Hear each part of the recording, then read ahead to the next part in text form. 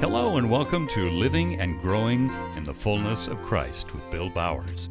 I'm your host, Jim Bach, and today Bill will be continuing in our series of Living and Growing in the Fullness of Jesus Christ. Bill, how are you doing today? I'm doing great, Jim. Thanks for having me back. Absolutely. Bill, what do you have for us this time? Well, I thought today we'd just kind of follow up with where we left off last time. Okay. But in the beginning, we talked about this idea of living in the fullness of Christ and looking at these three kind of major areas. One is our personal relationship with God. Second is our personal transformation. And the third is the disciple lifestyle, being able to live it out. So last time we were together, we talked about the personal relationship and just how important that is to have this intimate, dependent relationship with the Heavenly Father, Jesus Christ, and Holy Spirit. And this is really the basis, the foundation, the source of everything else. So we don't want to skip past that. That's a big part of it.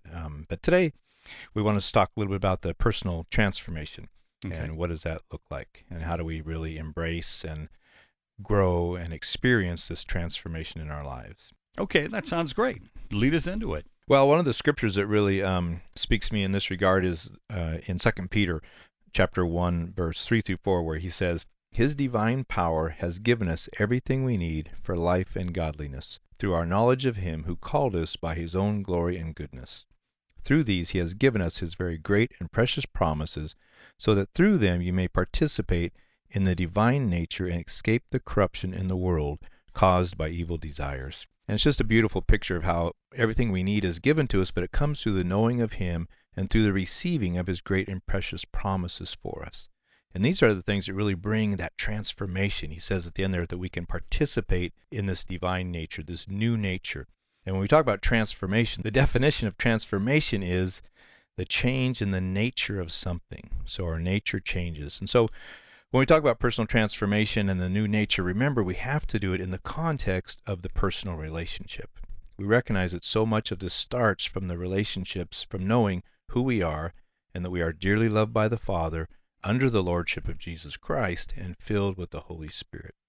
It's really only in our conscious awareness and knowing and living in these relationships that we can begin to believe for and experience the formation of Christ in us and the transformation of our own lives, our character, that new nature, the divine nature that we get to participate in. And it can be a big transition, can't it? Oh yeah, and it's designed to be. When you read through Scripture, you recognize it is a new creation. Scripture says we are a new creation in Christ Jesus, and there's a new nature that forms. And so part of it is we have to really believe for that. Another one of the scriptures that, again, is driving a lot of this conversation of living and growing in the fullness of Christ is Ephesians 4. And it's just so encouraging to see the picture of the body that's painted there. And in those scriptures, especially chapter 4, it really describes this formation and transformation that we ought to be different. If I can just read a few lines from Ephesians 4 there, he says, "So I tell you this and insist on it in the Lord that you must no longer live as the Gentiles do in the futility of their thinking. They are darkened in their understanding and separated from the life of God because of the ignorance that is in them due to the hardening of their hearts. Having lost all sensitivity, they have given themselves over to sensuality so as to indulge in every kind of impurity, and they are full of greed. That, however, is not the way of life you learned when you heard about Christ and were taught in him. In accordance with the truth that is in Jesus, you were taught, with regard to your former way of life, to put off the old self, which is being corrupted by its deceitful desires, to be made new in the attitudes of your minds, and to put on the new self, created to be like God in true righteousness and holiness." So you get this picture of there's a transformation that happens. It says the old way was like this, and we put off the old, and we put on the new. And that is the miracle of transformation, that we have a new identity, a new nature, and our lives are lived differently. And we are forgiven. Yeah. I mean, it's this beautiful picture of we're forgiven, we're free, and then in the midst of that relationship with Father, Son, Holy Spirit, we're handed this new identity.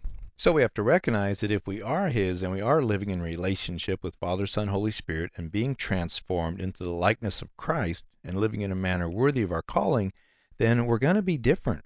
We're going to look different than the rest of the world. And that's good news, because that's how the world will know that there is a God, that Jesus Christ is his Son, and that we belong to him. There'll be a difference. And, you really can't read through the words of Jesus or the acts of his disciples and all the teaching of the New Testament and come to the conclusion that our lives will be pretty much like everyone else's. And I think that's a real problem nowadays. We've accepted our lives as being like everyone else's, and so there's not the witness and the evidence of the transformation. We really ought not to be just as selfish, angry, bitter, fearful, anxious, greedy, worried, lonely, judgmental, or self-centered as the rest of the world. Jesus died so that we would be transformed, and I think that's what we need to go for. Not just, Jesus didn't die just so we could get our ticket to heaven and then just keep trying to keep ourselves safe and comfortable until we die. Right. Because the life we have now, for many Christians, well, it's good, but maybe there's more. Right. I think God desires much more for us, and especially in this area of personal transformation. So the question is, how do we really embrace and cooperate and grow in this new identity and this new nature that he talks about? So I want to just take a look at what our new identity is in light of what God has done and in light of this relationship with Father, Son, Holy Spirit. Sure. And there's plenty of identity scriptures. So I'm just going to go through a few here just to remind us that this is the Word of God. These are the great and precious promises that we need to receive. 1 John 3:1 says, "See what great love the Father has lavished on us, that we should be called children of God. And that is what we are!" Exclamation point. He has called us children of God, and that is what we are. And then in Galatians 3:26-27 it says again, "You are all sons of God through faith in Christ Jesus. For all of you who were baptized into Christ have clothed yourself in Christ." In 1 Corinthians 6:19-20, "Do you not know that your body is a temple of the Holy Spirit, who is in you, whom you have received from God? You are not your own." And then John 15:15 in that beautiful picture of the branch and the vine, he says, "I no longer call you servants, because a servant does not know his master's business. Instead, I have called you friends.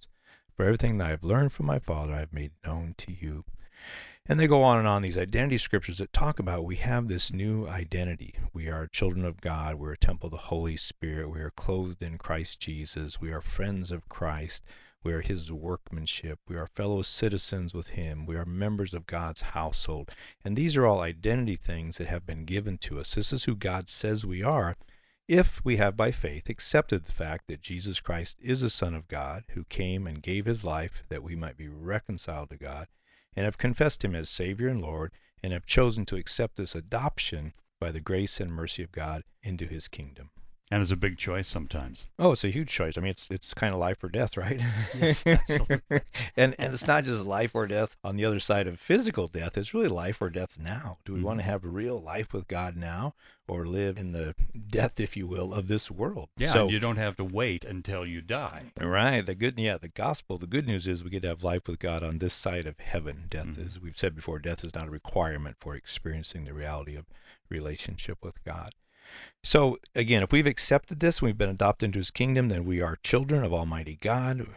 We are friends and disciples of Jesus Christ. We are temples of the Holy Spirit. We're not our own.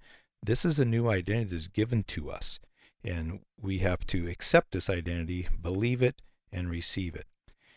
And it's so important that it's by faith that we do this. We choose to believe that this is true. We choose to believe that this is who we are because of the love of God and by the grace of God. And for the glory of God, we are his. And that's something we just have to say yes to. There's nothing we do to earn that other than receive it, believe it, and accept it. And sometimes it can be a very big obligation or commitment. Yeah, it is a commitment, because the next thing after we accept that identity, I think, then that it's, do we really want to experience that new nature? So, it talks about, it says, once you were an alien to God, now you're a child of God. And that's something that can really happen in a moment.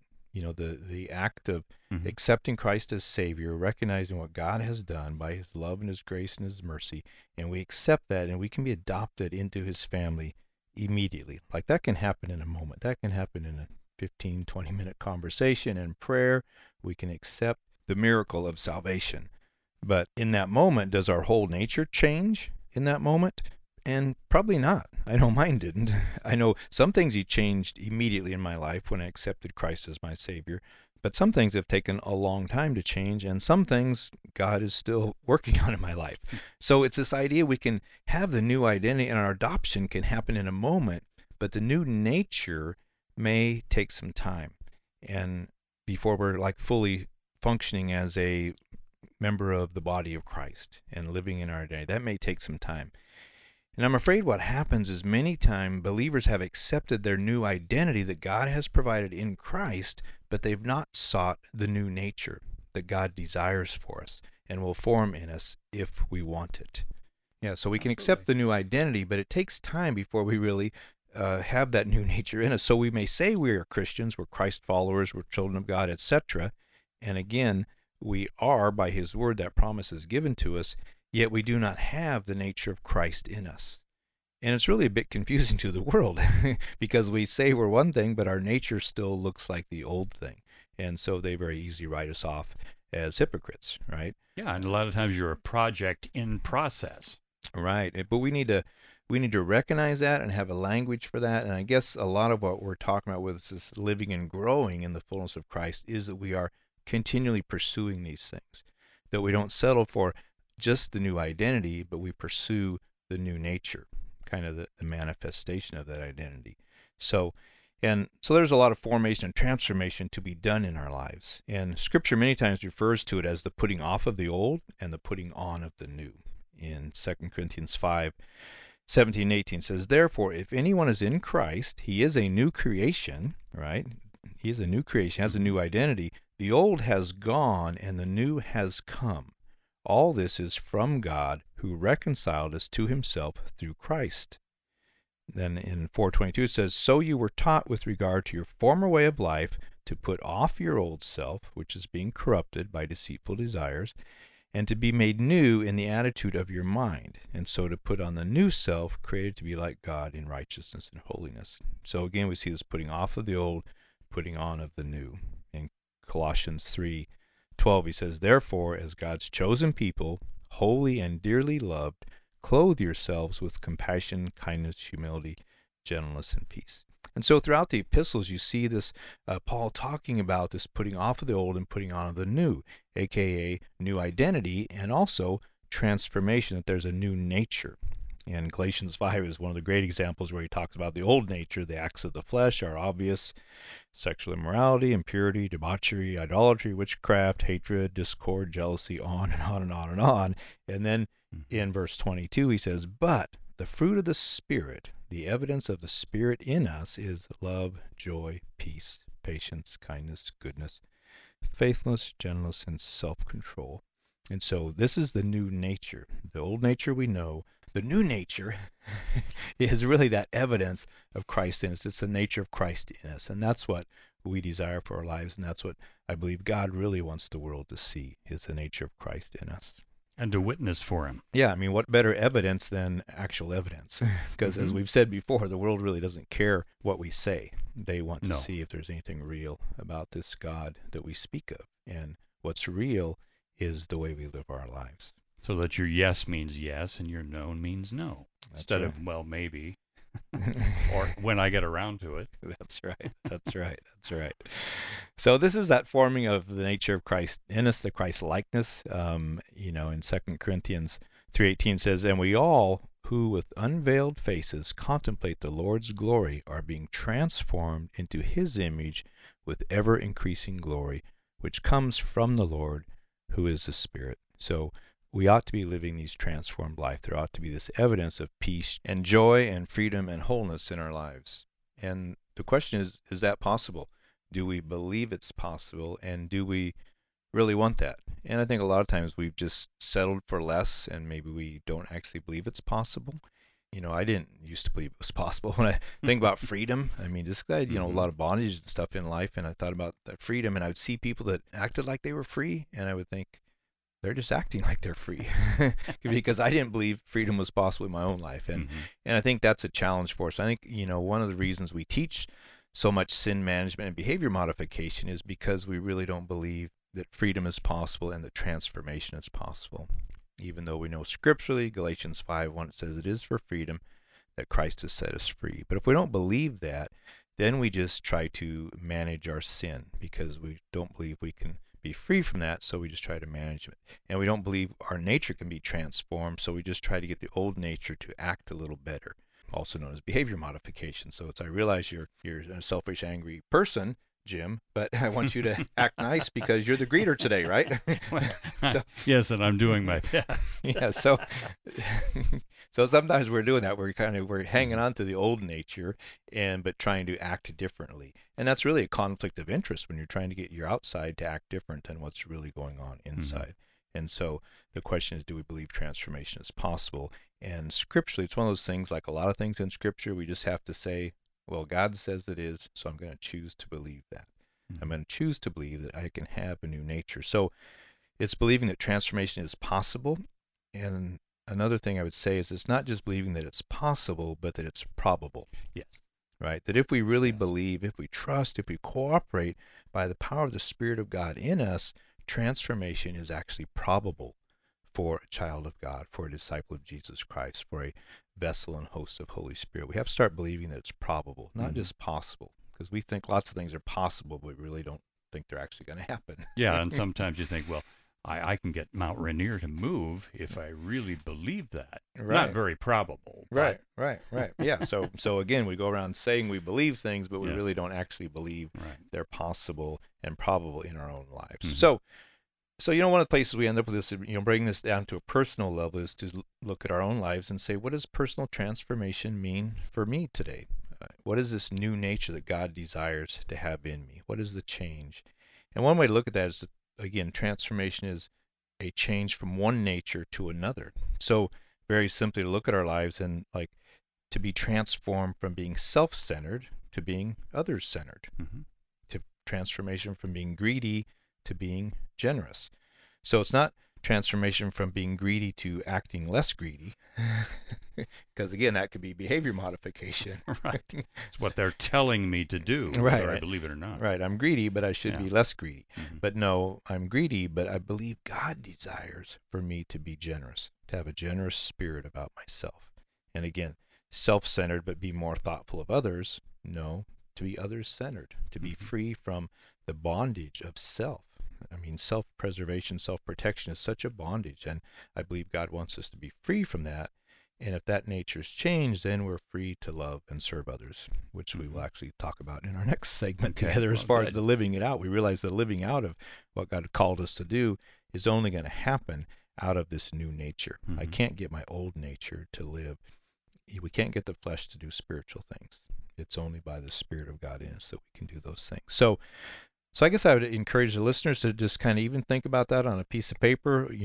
Transformation from what? Write down some thoughts. Yeah, from right now, I seem to be bitter all the time, but I believe God wants me to be joyful, right? I seem to be angry, and I know God wants me to be kind, not just to control my anger, but to be kind.